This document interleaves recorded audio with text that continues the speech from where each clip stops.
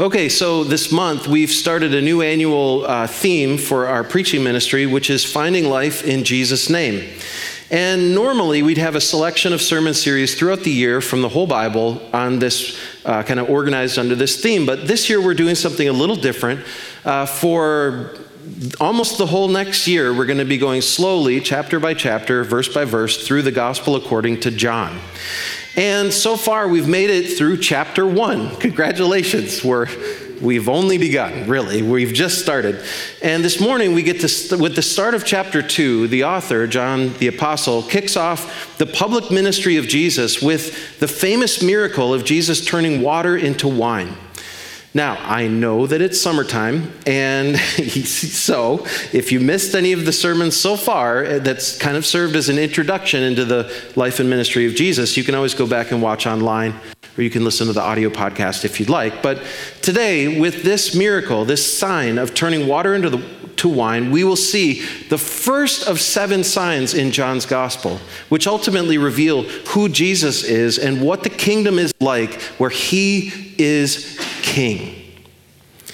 So this first sign at the very start of his public ministry sets the stage for what his unique and world-changing ministry would be all about. And the message here is so surprisingly good.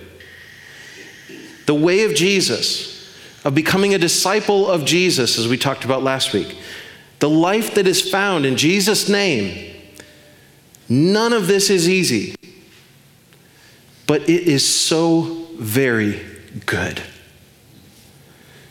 The first of the 7 signs is a sign of celebration, which ought to be received with joyful praise and surprised thanks. And yet, it is not easy. If you have a Bible or a Bible app, please take it and open it to John chapter 2, starting with verse 1. John chapter 2, starting with verse 1. We'll put the scripture on the screens for you as well, but let's just jump right in. Verse 1. On the 3rd day, a wedding took place at Cana in Galilee. Jesus' mother was there, and Jesus and his disciples had also been invited to the wedding. When the wine was gone, Jesus' mother said to him, "They have no more wine." "Woman, why do you involve me?" Jesus replied. "My hour has not yet come." His mother said to the servants, "Do whatever he tells you." So let's pause here for a second, okay? So just like the Godfather movie, the public ministry of Jesus starts with a wedding. Is that what you all thought of? Okay, chapter 1 ends with a few men starting to follow Jesus as his disciples. And we saw last week that it was Peter, Andrew, Philip, Nathanael, and John, the author, who all started following Jesus initially because of the testimony of John the Baptist. But after they spent some time with him, they started bringing others to him, convinced that he was the Messiah or the chosen one sent by God. Now, if we look at a map, we can see that this all happened in the southern region of the wilderness beyond the Jordan River to the east of Jerusalem. This is in the region of Judea. Now here, the wedding is taking place in the north, in Cana, in the region of Galilee, which is near the Sea of Galilee. Eventually, at the end of this passage, Jesus and some of his disciples and family will wind up in Capernaum.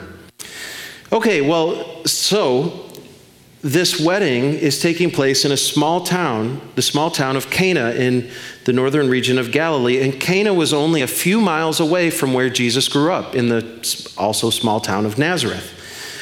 Now, we don't know whose wedding they were attending, but it'd be kind of fun to make up an answer to that, but we don't really know. But we can guess that it was someone who was a family friend of Jesus, since his mother Mary had been invited too. Now, because Joseph isn't mentioned in the Gospels after Jesus was about 12 years old, many people assume that Joseph at some point passed away. And perhaps Jesus, being the oldest son, took over the carpentry business. And in one passage, he's referenced as the carpenter. So we don't know for sure, but I believe it's likely that Joseph had passed away by this point. But Jesus and his disciples were there at this wedding, and a problem arises. Okay, this is a good drama. It starts to unfold. Mary makes this statement to Jesus: "They have no more wine." Okay, like, we were right next to Festival Foods. Go get some more wine, right? Well, no, this is a big deal. And culturally, it's hard for us to see because it just isn't, it probably would be a big deal if we ran out of wine at a modern wedding here in Wisconsin. But commentator Don Carson writes this: a wedding celebration at this time could last as long as a week, and the financial responsibility lay with the groom. To run out of supplies would be a dreadful embarrassment in a shame culture. Okay, this is a big deal. And Mary recognizes this is an embarrassment. And she points this out to Jesus.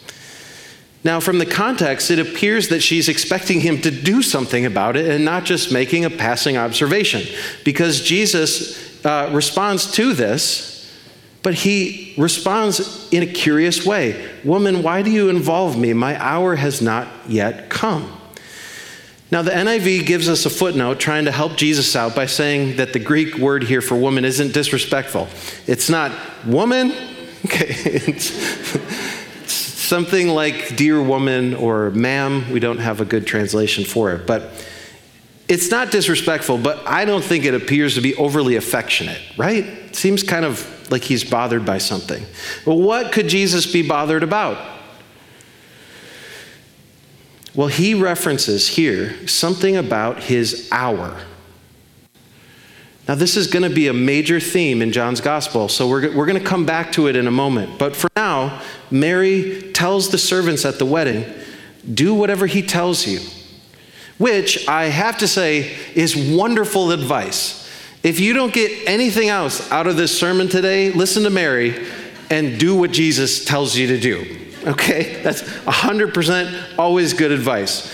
Whatever he tells you, do it. Okay, well, despite this curious, maybe cryptic response, Mary seems to understand that Jesus might still do something to save the groom from embarrassment and the attendees of this wedding from having no wine. But what could he do? Look at verse 6. Nearby stood 6 stone water jars, the kind used by the Jews for ceremonial washing, each holding from 20 to 30 gallons. Jesus said to the servants, fill the jars with water. So they filled them to the brim. Then he told them, now draw some out and take it to the master of the banquet. They did so, and the master of the banquet tasted the water that had been turned into wine. He did not realize where it had come from, though the servants who had drawn the water knew. Then he called the bridegroom aside and said, everyone brings out the choice wine first, and then the cheaper wine after the guests have had too much to drink. But you have saved the best till now. Okay, so the Jewish people at this time had 2 sources guiding them morally. They had the law, which is also known as the law of Moses, which was a collection of 600 plus laws that were given to them by God at Mount Sinai when God entered into a covenant relationship with Israel. But then they also had the traditions of their elders. They had the law and then their traditions. And the ceremonial washing using these 6 large stone jars was not based on a law of God, but on a tradition of man.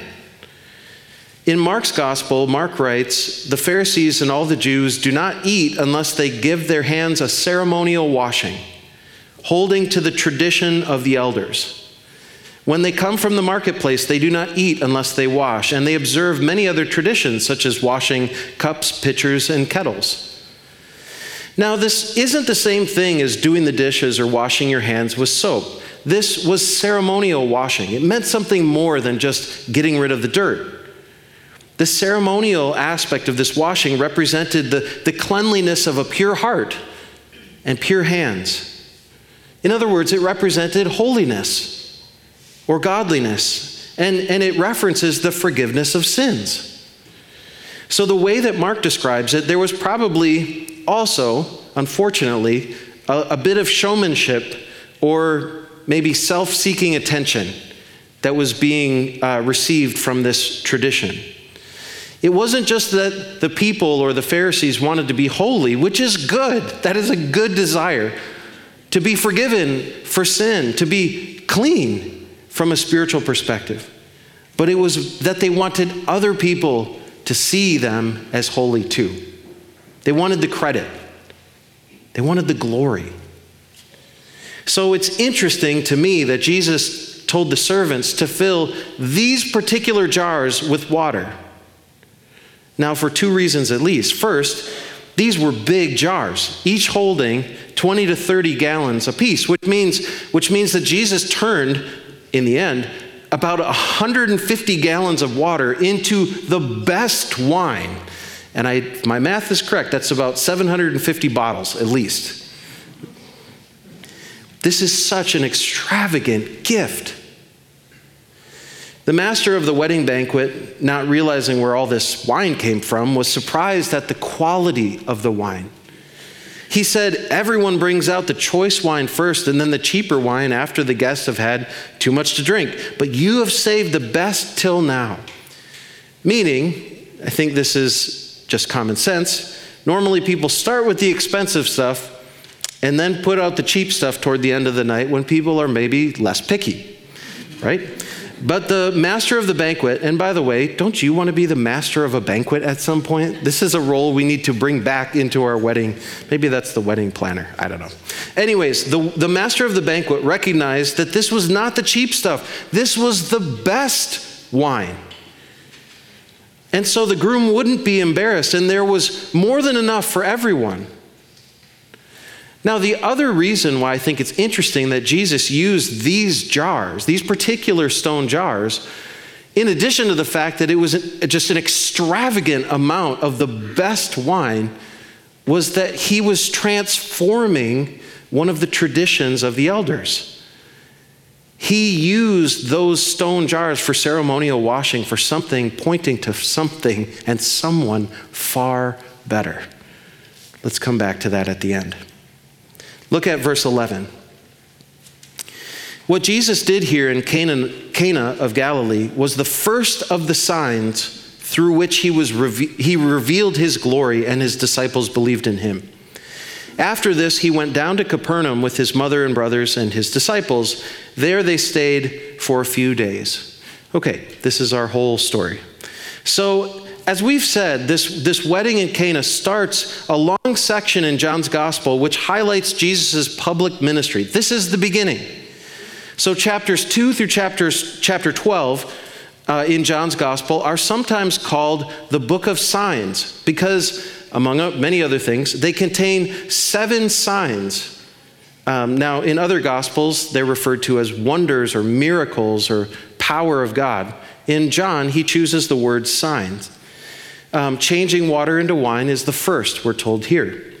However, we know that Jesus did many more than 7 miracles in the 3 or so years of his public ministry. In fact, the impression that we get as you read through the gospel accounts of his life and ministry is that miracles, or signs, as John would say, almost seem to be like a daily occurrence. It just was constantly happening. It was just Jesus being Jesus, as I like to say. So at the end of John's gospel, John agrees with this. He writes these words, Jesus performed many other signs in the presence of his disciples, which are not recorded in this book.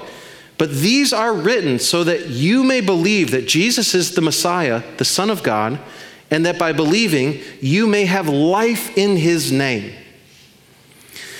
So these 7 signs are presented very intentionally by John as almost like a sample of his miraculous ministry. But why signs and why 7? Okay, why signs? Well, later Jesus makes this statement in John's gospel in chapter 4. Unless you people see signs and wonders, you will never believe. So miraculous signs serve to authenticate the message and the messenger. Seeing evidence of God's power is helpful to our faith.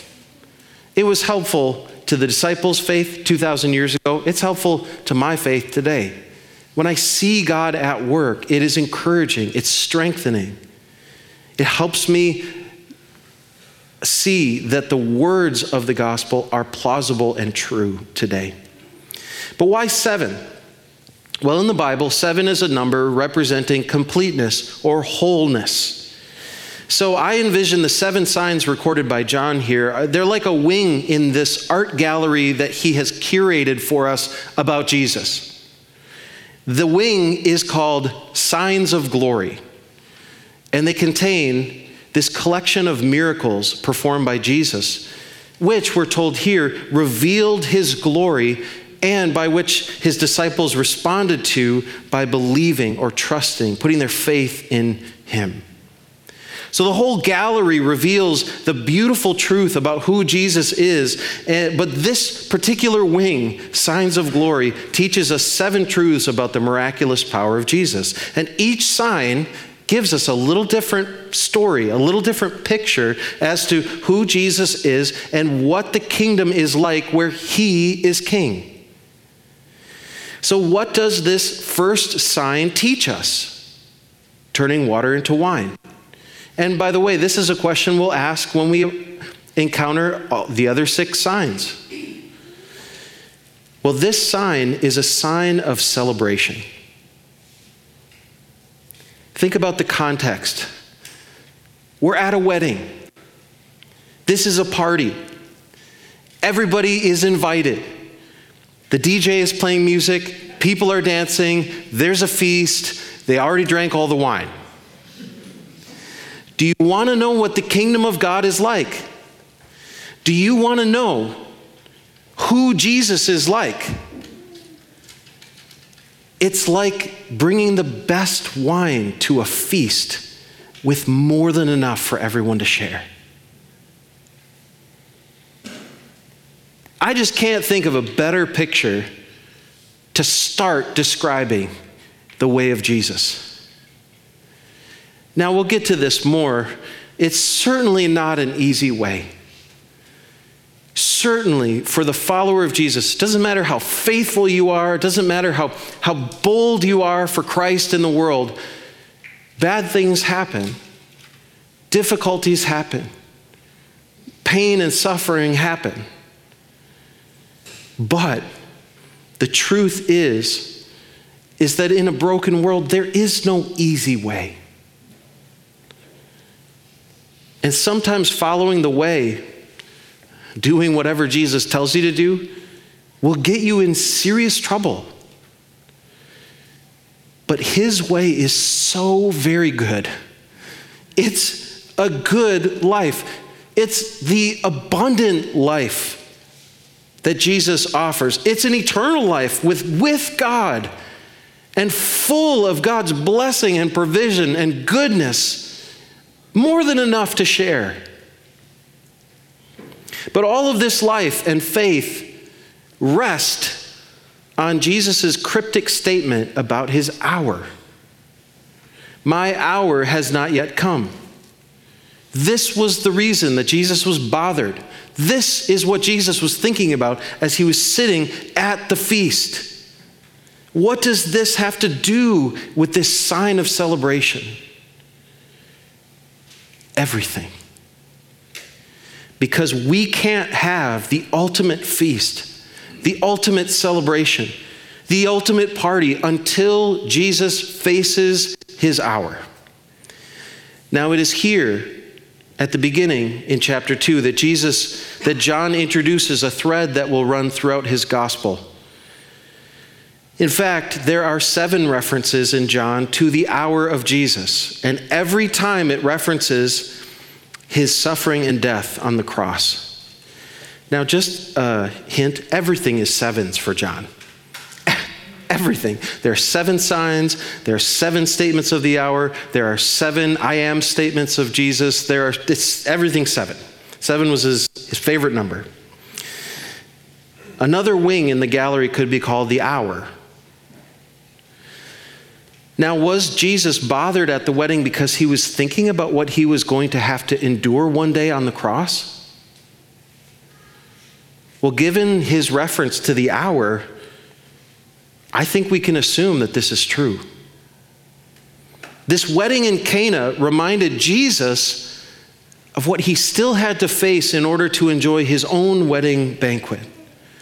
the wedding feast of the Lamb with his bride, the church, in the age to come. Now, is this a stretch? I don't believe so.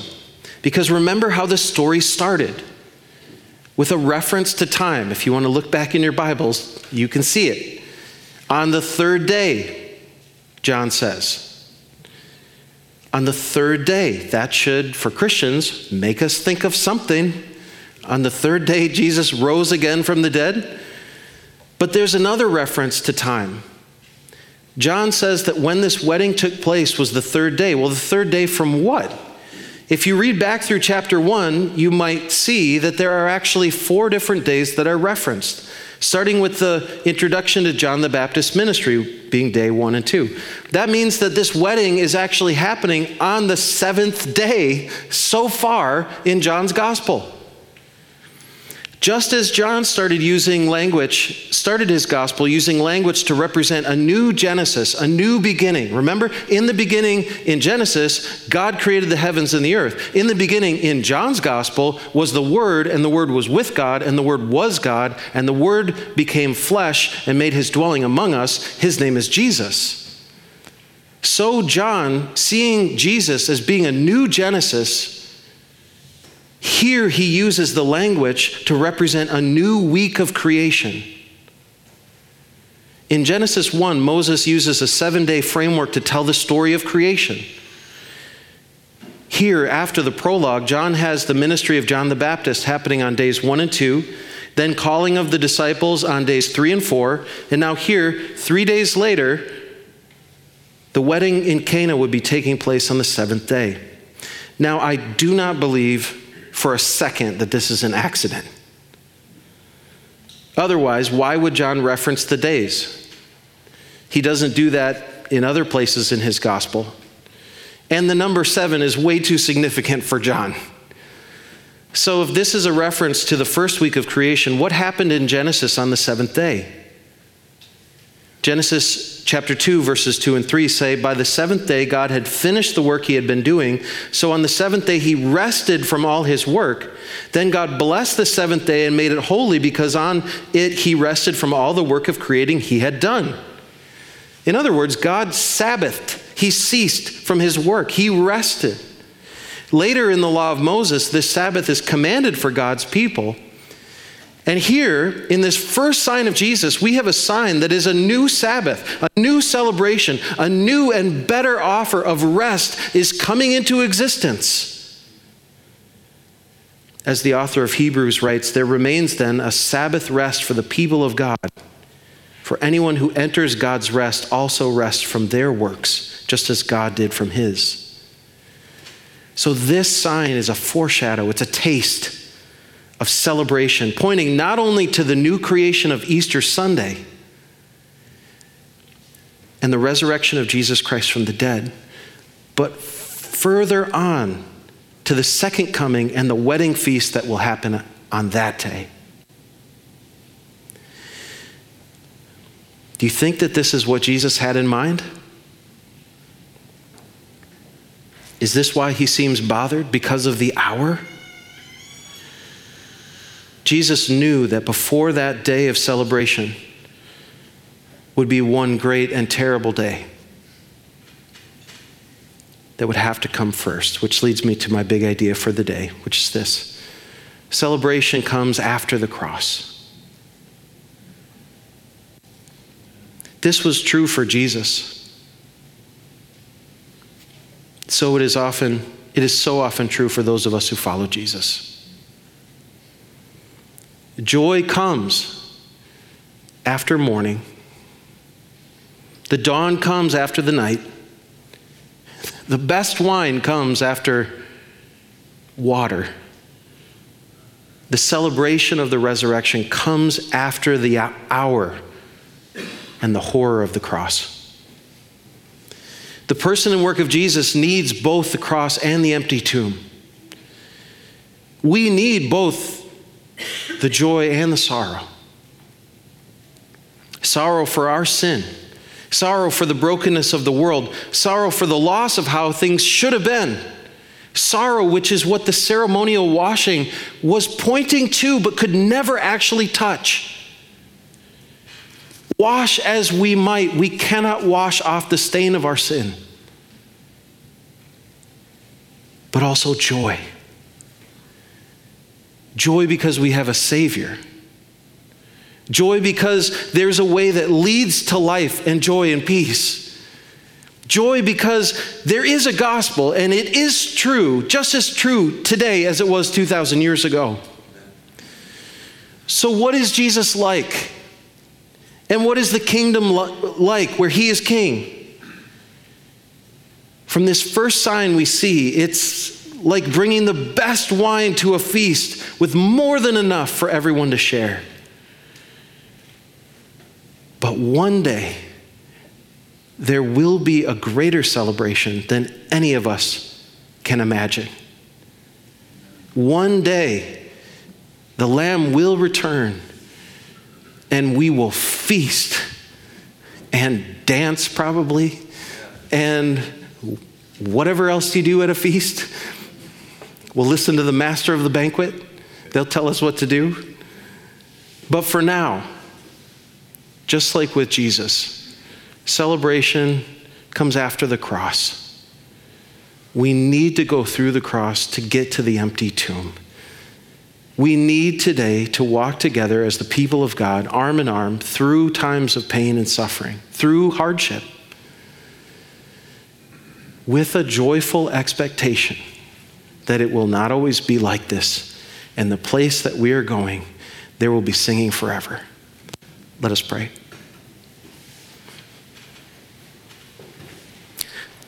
Lord Jesus, what must you have been thinking? And how deeply do you care for us if you were in fact thinking of our wedding banquet that will happen one day? Lord Jesus, I pray that we would see this sign and we would see the glory that it reveals about who you are. And we would see this sign as one of many signs that strengthen and encourage and empower our faith to trust you, to believe in you, and to follow you by faith, even when we walk through the valleys, even when life is hard and we suffer, and people nearby us who we love and care for suffer. Even when we come face to face with the brokenness of this world, Lord Jesus, may we too have a vision of the celebration that is yet to come. And this miraculous sign, which is a sign of celebration. Lord, thank you. Thank you that this is who you are. And thank you that this is what your kingdom is like. Help us to follow you in light of that truth. We pray in your name. Amen. Please stand.